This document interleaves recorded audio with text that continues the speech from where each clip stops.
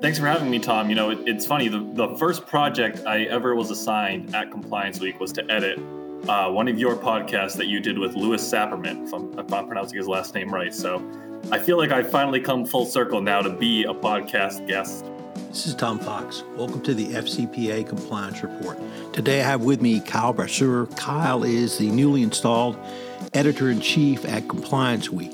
We talk about his career, his work at Compliance Week, and his moving up to the editor's chair. I know you'll enjoy this episode. Are you interested in learning about how design thinking can improve your compliance program?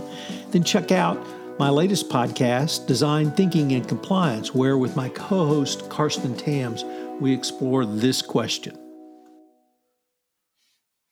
Hello, everyone. This is Tom Fox back for another episode. And today I'm extraordinarily pleased to have with me Kyle Brasseur, and even more proud to say Kyle Brasseur, Editor-in-Chief of Compliance Week. So, Kyle, first of all, welcome, and thank you so much for taking the time to visit with me today. Thanks for having me, Tom. It's funny. The first project I ever was assigned at Compliance Week was to edit one of your podcasts that you did with Louis Sapperman, if I'm pronouncing his last name right. So I feel like I've finally come full circle now to be a podcast guest. Well, that's great, Kyle. Well, Kyle, could you start off by telling us a little bit about your academic and professional background? Yeah, so I'm a graduate of Emerson College in Boston. I graduated in 2014. I attended Emerson for broadcast journalism, but I learned very quickly that my being Portuguese means I talk too fast to be a broadcaster. So made the transition to print journalism. I caught on with ESPN Boston as an intern my junior year of college, covering the Red Sox, which just so happened to be 2013 and the year that they won the World Series. So talk about a stroke of good fortune there. But I stuck with ESPN for a handful of years, moved on to the flagship ESPN.com for a period of several years on a new team that they had focused on user personalization. And then from there, I transitioned to working for a sports wire service and sort of honing my skills with aggregation and content curation. And very fortunately was able to turn that into getting the digital editor position with Compliance Week in October 2018. And I served as digital editor for several years before taking over as editor-in-chief very recently.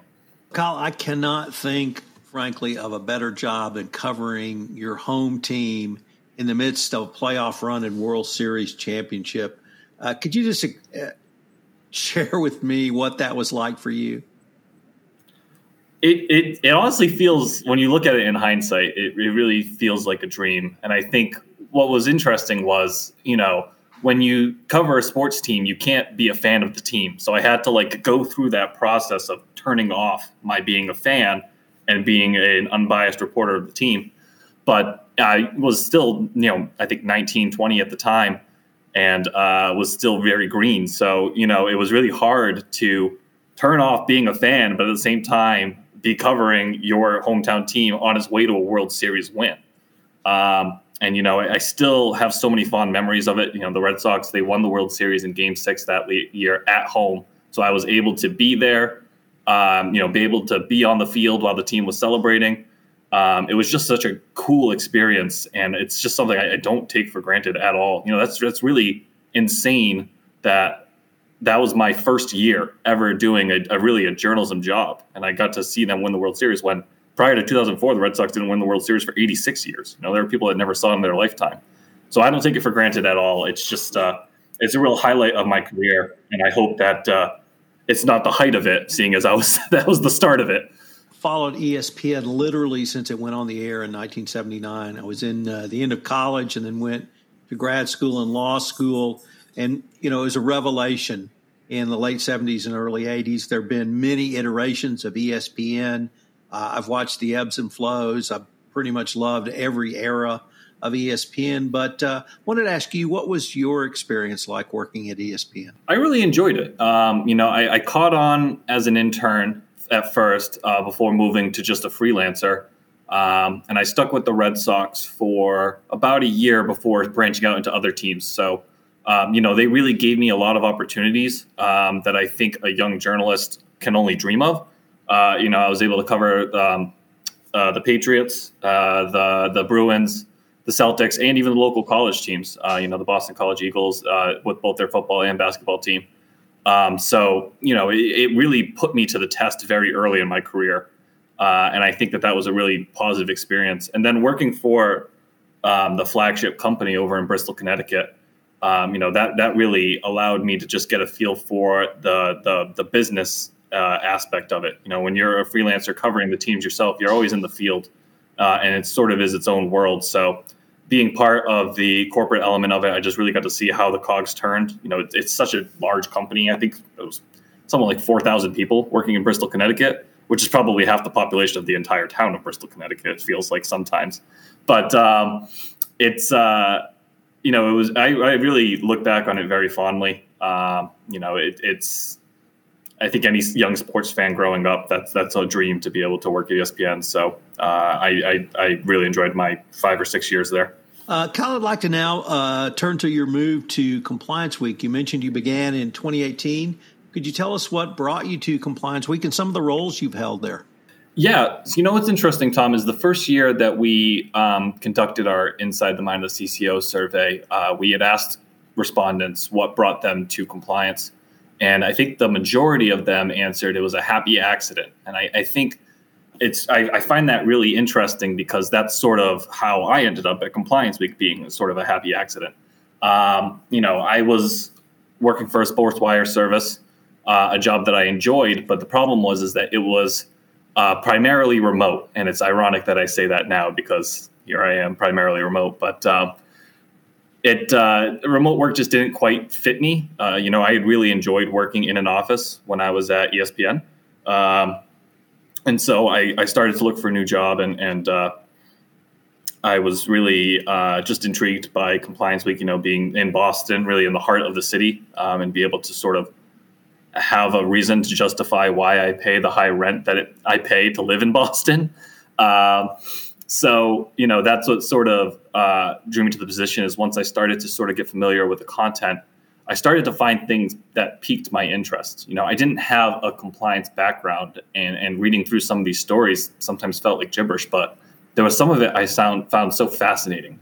And again, I joined in 2018. I think one of the first things that really captivated me was earlier that year was when the GDPR hit, and you had this privacy law that I think has now set the benchmark for a bunch of other privacy laws. But I think privacy is one of those things that spills over into each of our lives. It's not just a compliance thing. I was interested in it just being a layman and really not understanding compliance that much. So I think those sort of things started to captivate me and drew me to the position. The role was, it was very vaguely described. Digital editor can mean so many things. And I think that's what I sort of ended up running with it, was just kind of keeping it very loose and shifting it into a variety of different things. When I did join, we were in the process of building our new website, which we launched in 2019. So, I was able to have a really big part in getting that off the ground and, taking over our analytics and really just sort of determining what our readers are most interested in. And also just working a lot with our different forms of content and trying to sort of spice up what we do on the website. So those are a lot of the roles that I held. And a lot of the roles I still hold. I think a lot of that stuff is still important. And even in this new position, I want to continue doing it and take the opportunity to even grow on it even further.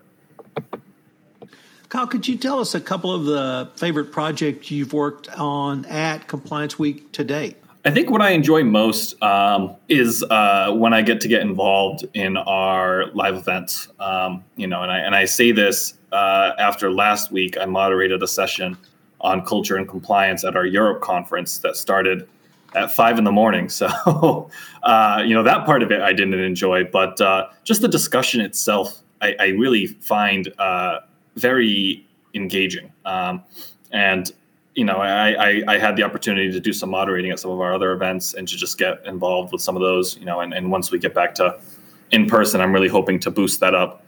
So that's some of the stuff I enjoy most. From a writing perspective, my job primarily as an editor is to, be an editor first and a writer second. But, I've had the opportunity to write quite a bit for Compliance Week. And, some of the stories I enjoy most is each year I put together a list of what I like to call compliance triumphs from the previous year. I don't like to say compliance winners of the year because I think the best compliance programs often you'll never hear of. That's what they do such a good job keeping their company out of trouble that you just don't hear about it. No news is good news. So I instead focus the list on just what I think are positive compliance moments from the previous year. And that always is a list that I have fun making. One other story I wrote a couple years ago that still stands out to me. It was a lawsuit that was filed against this company where the chief compliance officer I think he was the son of the owner of the company and was not at all qualified to be the chief compliance officer. And the story, the lawsuit was really just the judge hitting on those points and saying that this person was completely in over their head and was completely just not at all equipped to be the chief compliance officer. And I think the reason it jumps out to me and the reason I remember it so well is because it really underscores the qualifications of the people that hold these chief compliance officer positions and how they need to be masters at their position in order to do it properly. And I think as someone who's a very avid reader of SEC enforcement actions and other penalties against companies, I often see that a lot of these companies, it just seems like the chief compliance officer title is just tacked on to someone, maybe at the last minute, just to make it look better for the regulator. Oh yeah, we have a chief compliance officer. It's so-and-so. He's been doing it for 8 minutes. But it really kind of speaks to how the job needs to be done right. And so those are just a couple of things that have sort of stood out to me. As you mentioned, you, I think in October, moved to the role of editor-in-chief.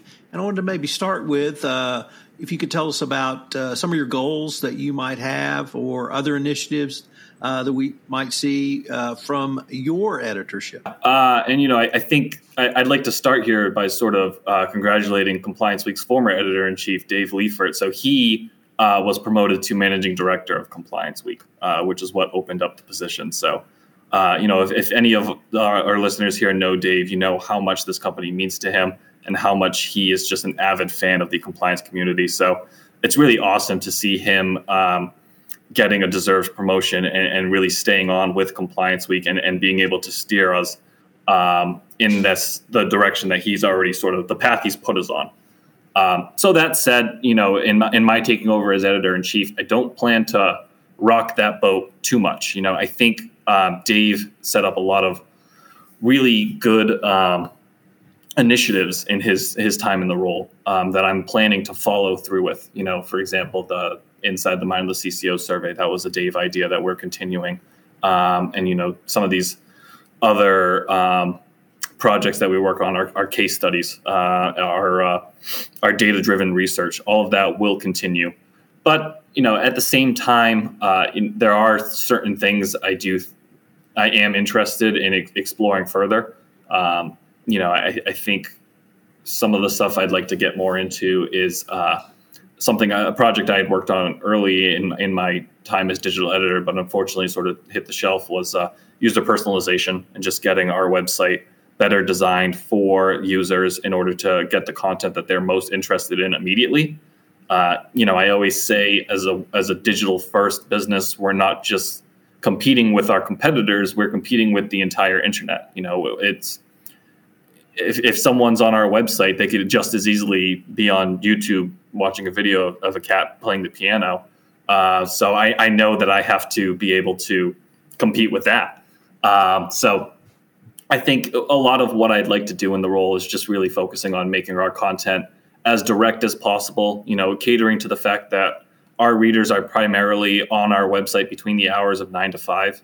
They're at work. They don't have all the time in the world to be reading these stories. So we need to get them their information that they want as quick as possible. So that's a lot of what I'm hoping to sort of steer our content towards, just being direct and really getting this the information to the reader. We'll be right back with more from Kyle Brasseur after a message from our sponsor.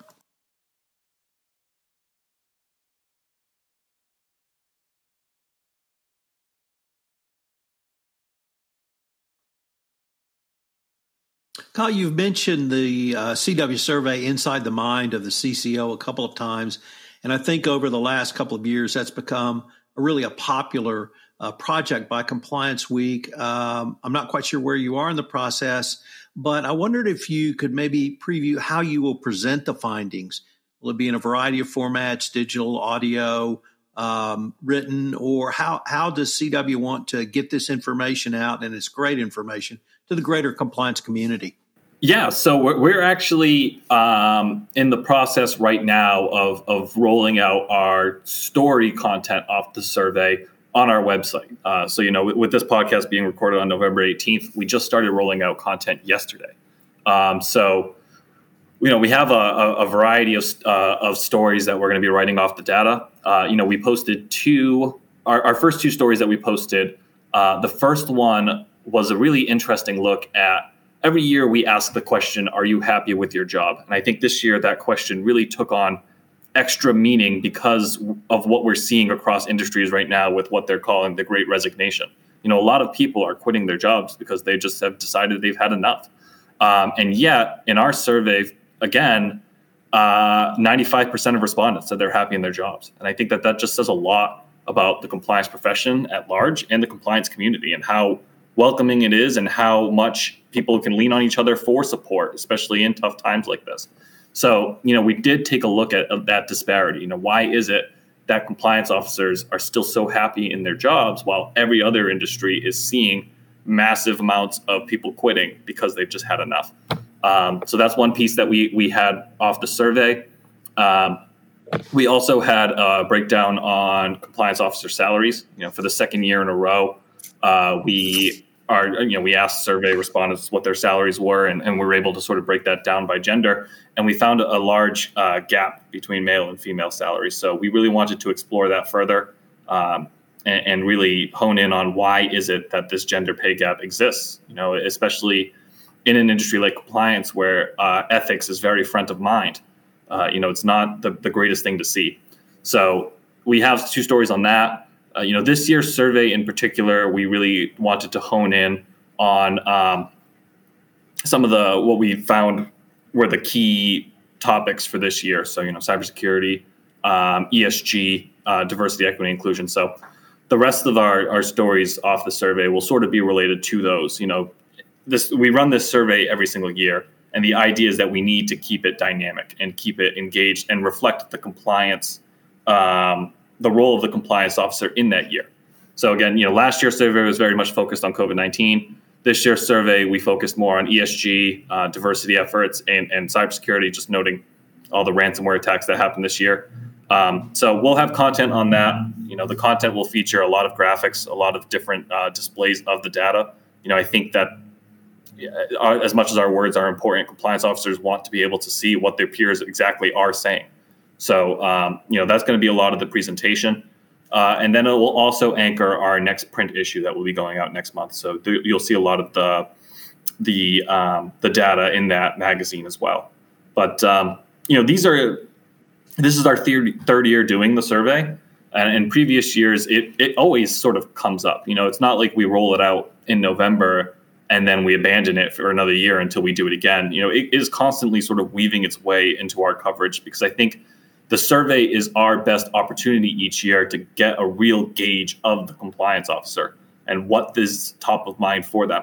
So, for our internal use, it's completely invaluable, so we know exactly what these people are saying. One of the questions we asked this year for each of our little subtopics of cybersecurity, ESG, and DEI is, what is your role and what do you think your role should be?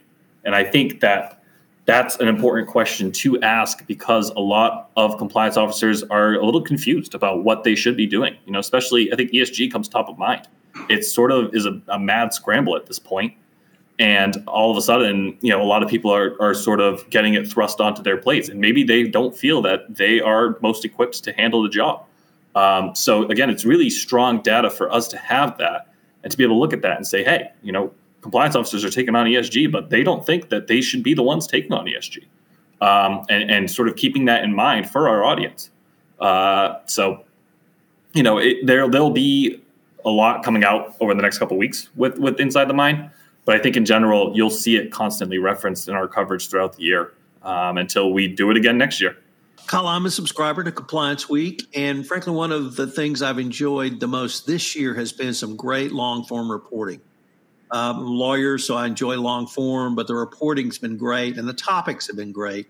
And three of my favorites were the Volkswagen monitorship, the Carnival Cruise Lines, and then sort of academic surveys or academic research going awry. I was wondering if, personally, I wanted to ask, will those continue?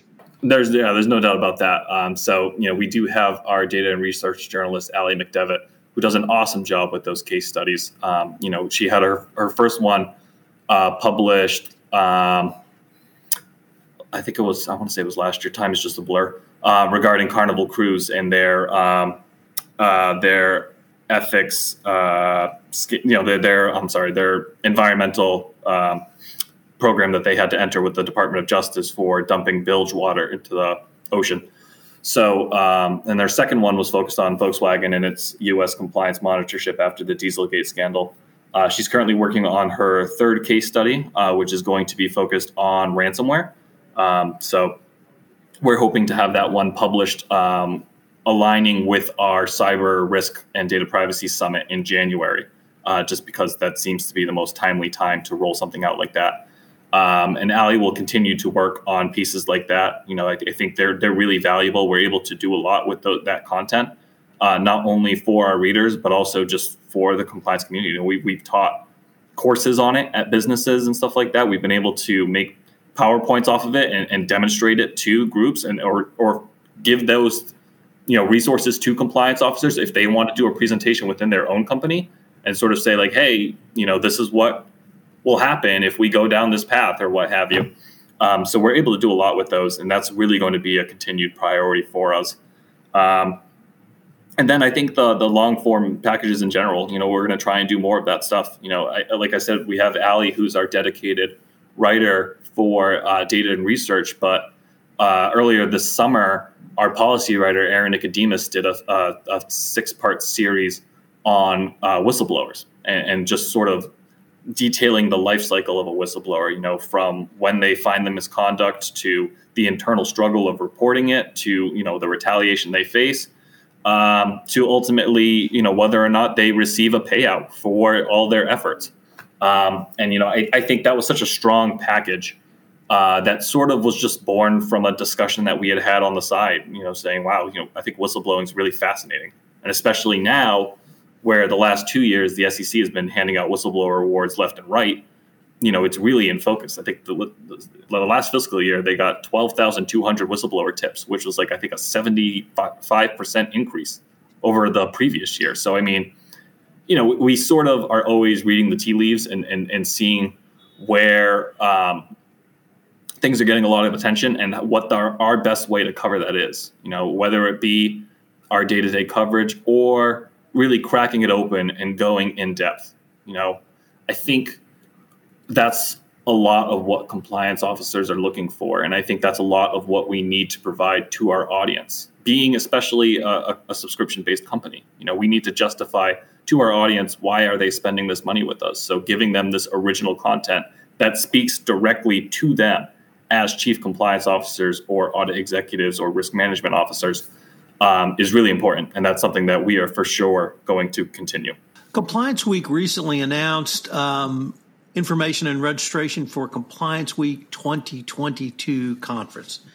I'm probably not as excited as you guys, but it's just barely behind you all. You mentioned how much you enjoy moderating live events. Well, Compliance Week is going to have a live event. Everyone in the compliance community is looking forward to it. The week before Memorial Day, May 2022, the traditional week of Compliance Week's conference. But I wanted to, I saw today on the website something called the Ambassador Program. So I wanted to maybe ask you what that is. And really, if you could start to preview or even give us some teasers for Compliance Week 2022, recognizing it's still 8 months away. Yeah, I think, for starters, we're completely thrilled to be able to say that this conference is going to be in person. I think the last, how long have we been in lockdown? 18 months or so have just been such a challenge to not be able to have these networking events. We still put on virtual events that have gone great and we've gotten really good feedback from them, but there's still just that something that's missing when you're not in person.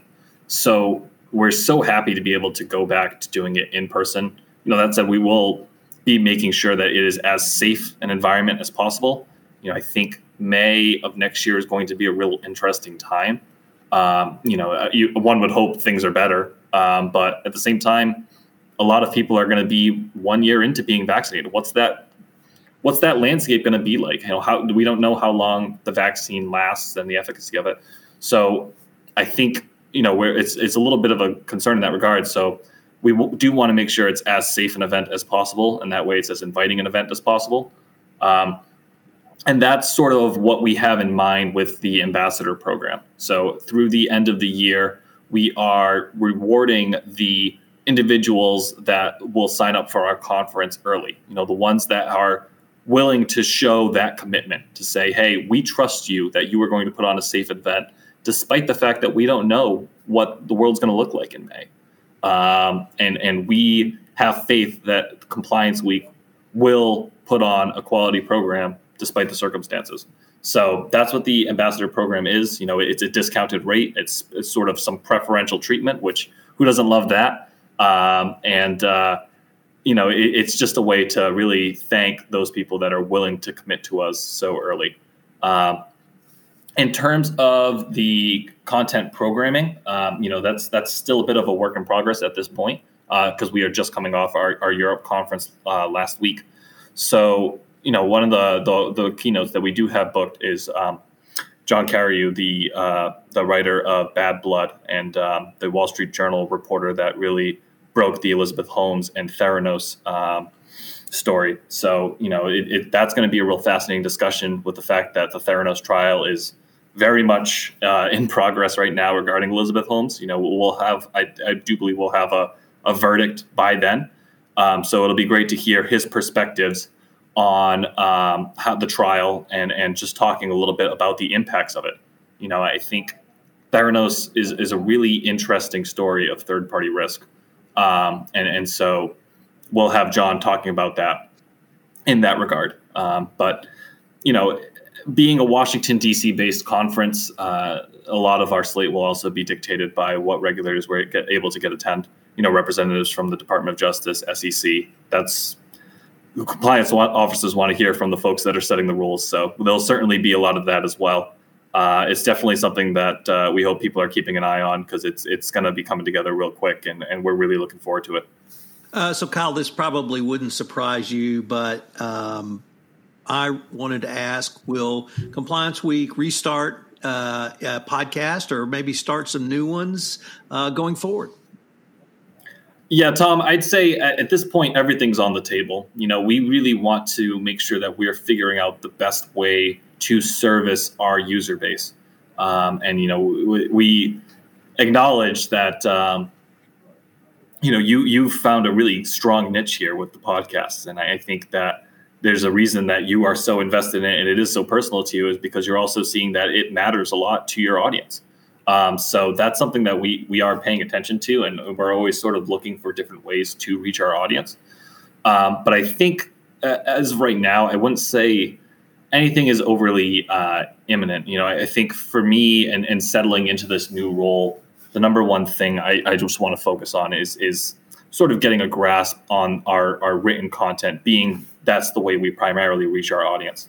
And really analyzing what we do there and what we might be able to do better there before branching into some of those other areas. I know we have massive backlog of all these videos from our events that we've been doing over the last year and a half, all these virtual events that are really strong content that we'd love to be able to provide our members and say, hey, for being a member with us, you get to hear 1 hour of these experts talking about this at our event, for free.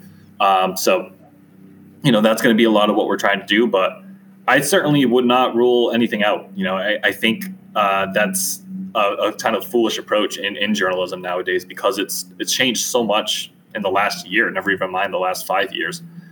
So I think podcasts are certainly on the table, and we've talked about that internally here, and we've tried some different things in the last couple of years that have sort of been a little difficult to stick with, just because everyone's still remote. It's a lot easier when we're in the office and we're able to collaborate directly.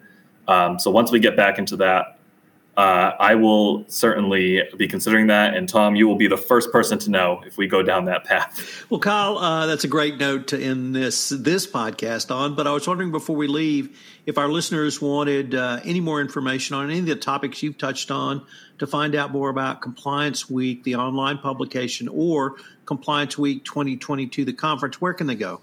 Yeah, so the first place to go would be complianceweek.com. Our information for our conference is right at the very top of our homepage, but we do also have more information on our events page, where people would be able to get constant updates on the agenda. We're very active on social media as well. So if you check our Compliance Week Twitter or our Compliance Week LinkedIn, you'll also see more about our events. I think we will probably have a group on LinkedIn that will be specifically dedicated to giving updates about the events. But regarding the rest of it, I appreciate anyone that stays tuned to complianceweek.com and the content that we put out. We have a daily newsletter each day that goes out with all of our stories. And we're also always posting those on social media. But I encourage anyone who has any interest in learning more to reach out to me directly, either on LinkedIn or at my email, which is just kyle.brasseur@complianceweek.com. I learned the most in my job from being able to interact with compliance officers directly. So anyone that has any interest, I'm all ears. The only way I can do my job successfully is if I know what is important to you. So that would be, I think, the best way to reach us. Well, Kyle, I wanted to congratulate you again. I've known and worked with each one of your predecessors. You have some really big shoes to fill. I am confident you'll fill them, and frankly, I'm excited to see the direction you take the entire Compliance Week oeuvre of offerings. So I look forward to continuing this conversation. Thanks, Tom. I really appreciate you having me. Hello, everyone. This is Tom Fox again. Thank you for listening to this episode of the FCPA Compliance Report. I hope you will check out the latest addition to the Compliance Podcast Network, Hidden Traffic, a podcast hosted by Win Hassan. Win takes a look at human trafficking and modern slavery in all its forms, but more importantly, what can you as the compliance professional do to help fight this international scourge? Check out Hidden Traffic, newly premiered on the Compliance Podcast Network.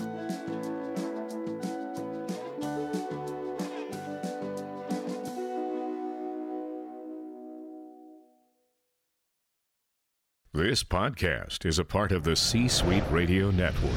For more top business podcasts, visit c-suiteradio.com.